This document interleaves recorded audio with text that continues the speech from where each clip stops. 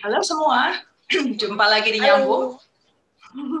Jumpa lagi di Nyambung, program podcast di YouTube dan Spotify yang membicarakan isu-isu politik dan ekonomi termasuk jaminan sosial di sekeliling kita. Bersama saya Dina Praptora Harja.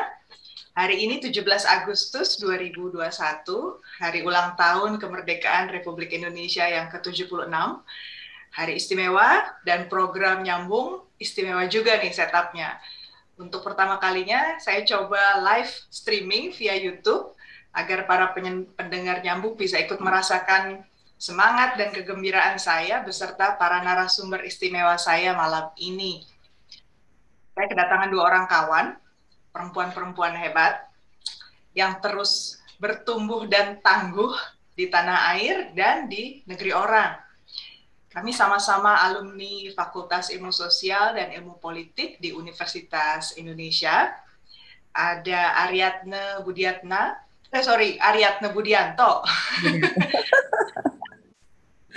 Halo. Susah pakai nama lengkap karena biasanya panggilnya Ana aja ya. Ana aja. Ana bergabung dari Washington DC di Amerika Serikat. Selamat pagi Ana. Selamat pagi Dina, selamat malam sebetulnya ya di Jakarta. Jam berapa di sana sekarang? Di sini jam 8.30 pagi, 8.33 pagi. Kira-kira beda 11 jam ya dengan di Indonesia, waktu Indonesia Barat. Jadi untung nggak terlalu pagi juga ya? Untungnya nggak terlalu pagi, tapi masih pagi sih. Dan satu lagi ada, Ana ini jurnalis dan produser video-video berita ya. Dan beliau bekerja di satu lembaga pemberitaan internasional, kenamaan lah pokoknya. Kemudian tamu saya satu lagi ada Nanish atau Nanisha Effendi.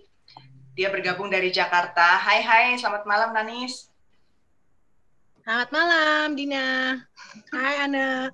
Halo Nanis. Nanis ini praktisi di sektor digital sekarang, coba merambahnya cepat sekali. Beliau sekarang menjabat sebagai country head alias pucuk pimpinan ya di WUP Indonesia. Tempatnya memberi review produk-produk terbaru. Biasanya kayaknya produk home care, makanan, perawatan tubuh gitu ya. Tapi kayaknya sih banyak ya Nish ya yang kamu review ya. Betul. Alhamdulillah. Jadi tengoklah Instagramnya WUP Indonesia. Nah, sebelum mulai dialognya, saya mau mengucapkan terima kasih buat para subscriber, para penonton yang sudah kasih like, udah share, udah kasih komen. Terima kasih banyak. Semoga edisi kali ini menambah khasanah pemahaman soal topik yang kita bahas, which is demokrasi dan kebinekaan. Jadi ceritanya gini nih, kenapa saya ambil topik ini. Kami bertiga ini, generasi yang kuliahnya di tahun 90-an. Jadi sudah pernah merasakan zaman Orde Baru yang notabene otoriter alias non-demokratis. Terus juga sudah merasakan era reformasi, di mana waktu itu demokrasi diperjuangkan mati-matian. Terus juga mengalami krisis politik yang waktu itu juga menyusul satu krisis besar di Asia, krisis finansial 97-98, dan sekarang kami sama-sama aktif mengisi era demokrasi. Jadi saat Indonesia sedang bergembira nih merayakan ulang tahun kemerdekaan ke-76, saya mau mengajak kita semua mencermati makna kemerdekaan dari sisi demokrasi dan kebinekaan. Menurut saya penting banget diangkat karena dalam pergaulan internasional, demokrasi ini punya nilai yang tinggi, harganya mahal. Negara yang berdemokrasi, pergantian kekuasaannya cenderung dianggap damai. Minimal tidak ada pertumpahan darah, tidak ada kekerasan yang bernuansa penggunaan senjata atau tindakan intimidatif dan represif dari kelompok satu terhadap kelompok yang lain. Kemudian biasanya negara demokrasi itu mengedepankan kemanusiaan, tidak mengizinkan ada diskriminasi dalam hubungan antar warga negara. Jadi buat praktisi politik luar negeri, demokrasi itu menimbulkan rasa percaya dari negara-negara demokrasi lain yang notabene juga negara-negara maju yang tata kelola ekonominya, kepemimpinan di negerinya dipantau ketat oleh warganya. Jadi yang tidak berkinerja baik biasanya diturunkan dalam pemilu berikutnya. Jadi demokrasi itu secara tidak langsung mempermudahlah kerjasama yang mendepankan prinsip kemanusiaan, keadilan sosial, perlindungan warga negara. Jadi karena begitu berharganya demokrasi, teman-teman pasti pernah dengar ada indeks monitoring kedemokrasian ya untuk negara-negara dunia. Misalnya ada Democracy Index dari Economist Intelligence Unit, kemudian ada Global State of Democracy dari International IDEA, atau yang dulu pertama kali muncul itu namanya Freedom House Index. Jadi bisa dicek lah demokrasi kita ada di ranking keberapa di dunia di situ. Nah, malam ini kita nggak mau ngomongin yang makro-makro itu, kita mau coba membumikan konsep demokrasi itu sambil menyoroti juga kaitannya demokrasi dengan kebinekaan. Karena Bhinneka Tunggal Ika itu kan semboyan negara kita ya. Jadi membumikan di sini maksud saya kita tidak hanya bicara soal normatif, tapi prakteknya. Karena demokrasi itu pada dasarnya di tataran praktek pasti variatif banget gitu. Nggak mungkin seindah apa yang tertulis di buku gitu kan. Jadi kalau kita bicara Bhinneka, Indonesia itu sebenarnya sistem demokrasinya Bhinneka. Karena kita menganut sistem perwakilan proporsional. Jadi daerah yang penduduknya padat pasti dapat lebih banyak kursi. Kemudian partai-partai yang ukuran medium dan ukuran kecil sebenarnya dalam sistem pemilu kita masih punya peluang cukup besar untuk mendapatkan kursi di parlemen. Yang ini nanti nggak terjadi biasanya di negara-negara yang sistemnya bukan proporsional tadi. Kemudian di Indonesia juga ada sistem DPD ya, Dewan Perwakilan Daerah. Artinya tokoh masyarakat punya tempat. Orang-orang yang tidak masuk ke partai tetap bisa bersuara dalam pengambilan keputusan di parlemen. Jadi menurut hemat saya pentinglah kita bicara kebinekaan juga dalam praktek demokrasi Indonesia. Nah, mudah-mudahan teman-teman pendengar nyambung yang umumnya para pengambil kebijakan, jurnalis, aktivis, pencinta ilmu sosial politik bisa ikut nimbrung nanti ya di kolom komen di live YouTube kita. Kita pantau nanti di sini Nadila akan bantu kasih catatan. Jadi nanti pendengar silakan saja bergabung ya. Nah, saya mau ke tamu-tamu kita nih sekarang. Nanis dan Ane, sebenarnya kalau buat kamu sendiri demokrasi maknanya apa sih dalam hidup sehari-hari? Tampaknya tuh apa sih demokrasi itu, bisa kelihatan seperti apa? Silakan, siapa mau duluan? Anis duluan. Aduh. Ya, sebelumnya terima kasih banyak buat kesempatannya Dina. Senang sekali diberi kesempatan dalam kita merdeka udah 76 tahun, jadi udah saatnya kita merayakan dengan lebih bersyukur lagi gitu ya, bahwa kita sudah merdeka dan sudah bisa untuk mewujudkan mimpi-mimpi yang kemarin kita belum bisa lakukan kalau kita belum sebagai bangsa yang merdeka. Jadi itu sudah sedikit banyak sudah banyak sekali yang sudah kita rasakan perbedaannya dibanding yang sebelum-sebelumnya gitu. Jadi kita sendiri sebagai perempuan tentunya juga merasakan bahwa sebenarnya we feel very lucky gitu ya, bahwa sebenarnya saat ini sudah auranya sudah terbuka gitu. Kemungkinannya sangat besar untuk wanita sekarang bisa mempunyai kesempatan untuk berekspresi, menyampaikan pendapatnya dan juga menjadi orang yang dia pinginkan gitu loh, dengan semua hal yang dia pingin lakukan yang dulu tidak pernah kebayang gitu ya. Sorry, aku baru dengar di Afghanistan juga segala macam itu adalah suatu kemunduran, jadi mungkin karena dengarnya baru-baru ini kita malah kayaknya wow, I think kita sangat beruntung masih bisa mengalami hal itu saat ini dan memang harus kita pertahankan gitu ya, sistem demokrasi di negara kita yang memungkinkan semua hal-hal yang insya Allah baik dan tumbuh dan berkembang lebih baik lagi nanti akan terjadi. Jangan sampai kita mengalami kemunduran. Jadi secara praktiknya apa sih yang dirasakan? Ya tentunya kita bisa untuk menyampaikan berbagai macam opini, pendapat kita bahwa sebenarnya kita harus menjadi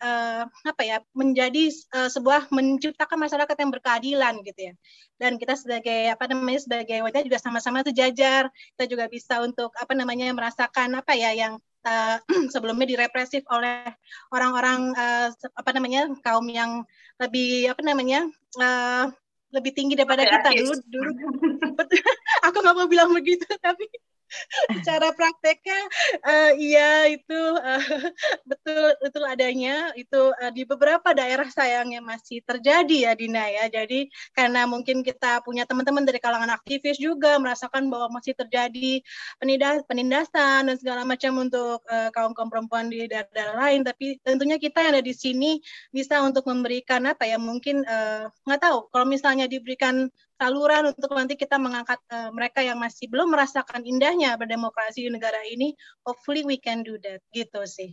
Jadi mudah-mudahan apa namanya, tadi kalau Dina bilang apa sih yang sudah diwujudkan segala macam ini, banyak hal Dina, dari mulai kita kemarin memiliki kesempatan untuk berpemilu misalnya, atau untuk dalam rumah tangga misalnya, dan segala macamnya, itu hal kecil itu menyenangkan sekali, dan mudah-mudahan apa namanya tidak tergantikan gitu ya, malah kita semakin mature kayak gitu. Oh, jadi bukan cuman Wan Anis membawa kita bukan cuma dalam praktek bernegara pemilu, tapi rumah tangga loh, bayangkan. Cool. Sebelum kita bahas, coba kita ke Ane. Coba Ane. Halo Dina, Nanis, dan juga yang menonton. Terima kasih atas kesempatannya.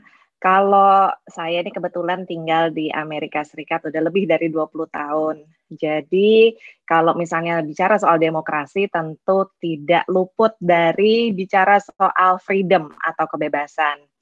Sebagai orang asing di negara asing, minoritas di negara orang, saya merasakan ada berbagai ada berbagai hambatan yang sebetulnya itu datang dari diri saya sendiri, karena kita sebagai minoritas tentunya punya perasaan ingin bisa melebur, ingin bisa diterima dan lain sebagainya.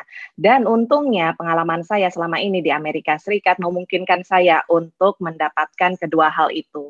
Jadi bagi saya demokrasi di sini adalah apa yang saya lakukan sehari-hari. Mulai dari cara saya berpakaian, cara saya berbicara dengan aksen, ada bahasa Inggris dengan ada aksen Indonesianya, maupun kesempatan untuk pendidikan. Misalnya untuk anak-anak saya, mereka bisa mendapatkan pendidikan yang gratis ya untuk jenjang sekolah dasar, itu sama dengan warga di Amerika lainnya.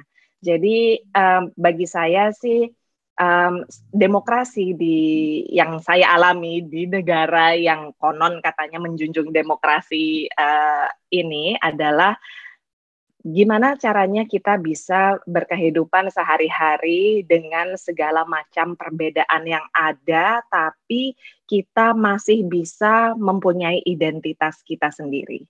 Itu yang saya pelajari ya dari tinggal di Amerika ya. Bukan bermaksud untuk membandingkan, tapi kalau dulu di Indonesia saya cenderung untuk bersifat konformis. Artinya untuk bisa diterima atau untuk bisa menjadi bagian dari masyarakat, saya harus mempunyai identitas yang sama dengan kelompok saya. Di sini betul saya bergaul dengan kelompok Indonesia, yang berarti saya harus juga tetap menjaga identitas keindonesiaan saya itu. Tapi juga saya bergaul dengan komunitas yang lainnya dari negara lain atau dengan orang Amerika sendiri. Jadi itu memberikan saya semacam kebebasan, keleluasaan untuk bisa justru malah membawa identitas kita dan memperkenalkan ke mereka. Bagi saya itu adalah makna demokrasi yang paling berharga yang saya alami sekarang. Nah ini menarik, dua-duanya sama-sama menyorot kata identitas ya. Jadi dalam satu demokrasi memang satu prinsip yang harus ada tik gitu adalah penghargaan bahwa semua orang boleh berpendapat berbeda, boleh tetap memegang apa yang dia percayai, dan kalaupun ada yang tidak disetujui itu harus diekspresikan dalam bentuk opini, dalam bentuk dialog, dalam bentuk komunikasi lah ya pada dasarnya, supaya semuanya itu sama-sama merasa diterima. Tadi ada kata acceptance ya, Ana secara nggak langsung mengatakan sebenarnya yang kita cari dalam hidup itu rasa diterima ya, nggak apa-apa gitu kita punya pemikiran yang beda dengan yang lain gitu. Dan ujung-ujungnya alhamdulillah, puji syukur kalau sampai diberi opportunity yang sama gitu, bahkan termasuk buat orang asing. Jadi itulah teman-teman kalau di dalam diturunkan ya demokrasi, sebenarnya elemennya itu tuh. Jangan lupa like podcast ini kalau kalian menikmati diskusinya, komen apabila kalian punya pertanyaan atau pendapat, dan subscribe agar kalian tidak ketinggalan episode nyambung setiap minggunya.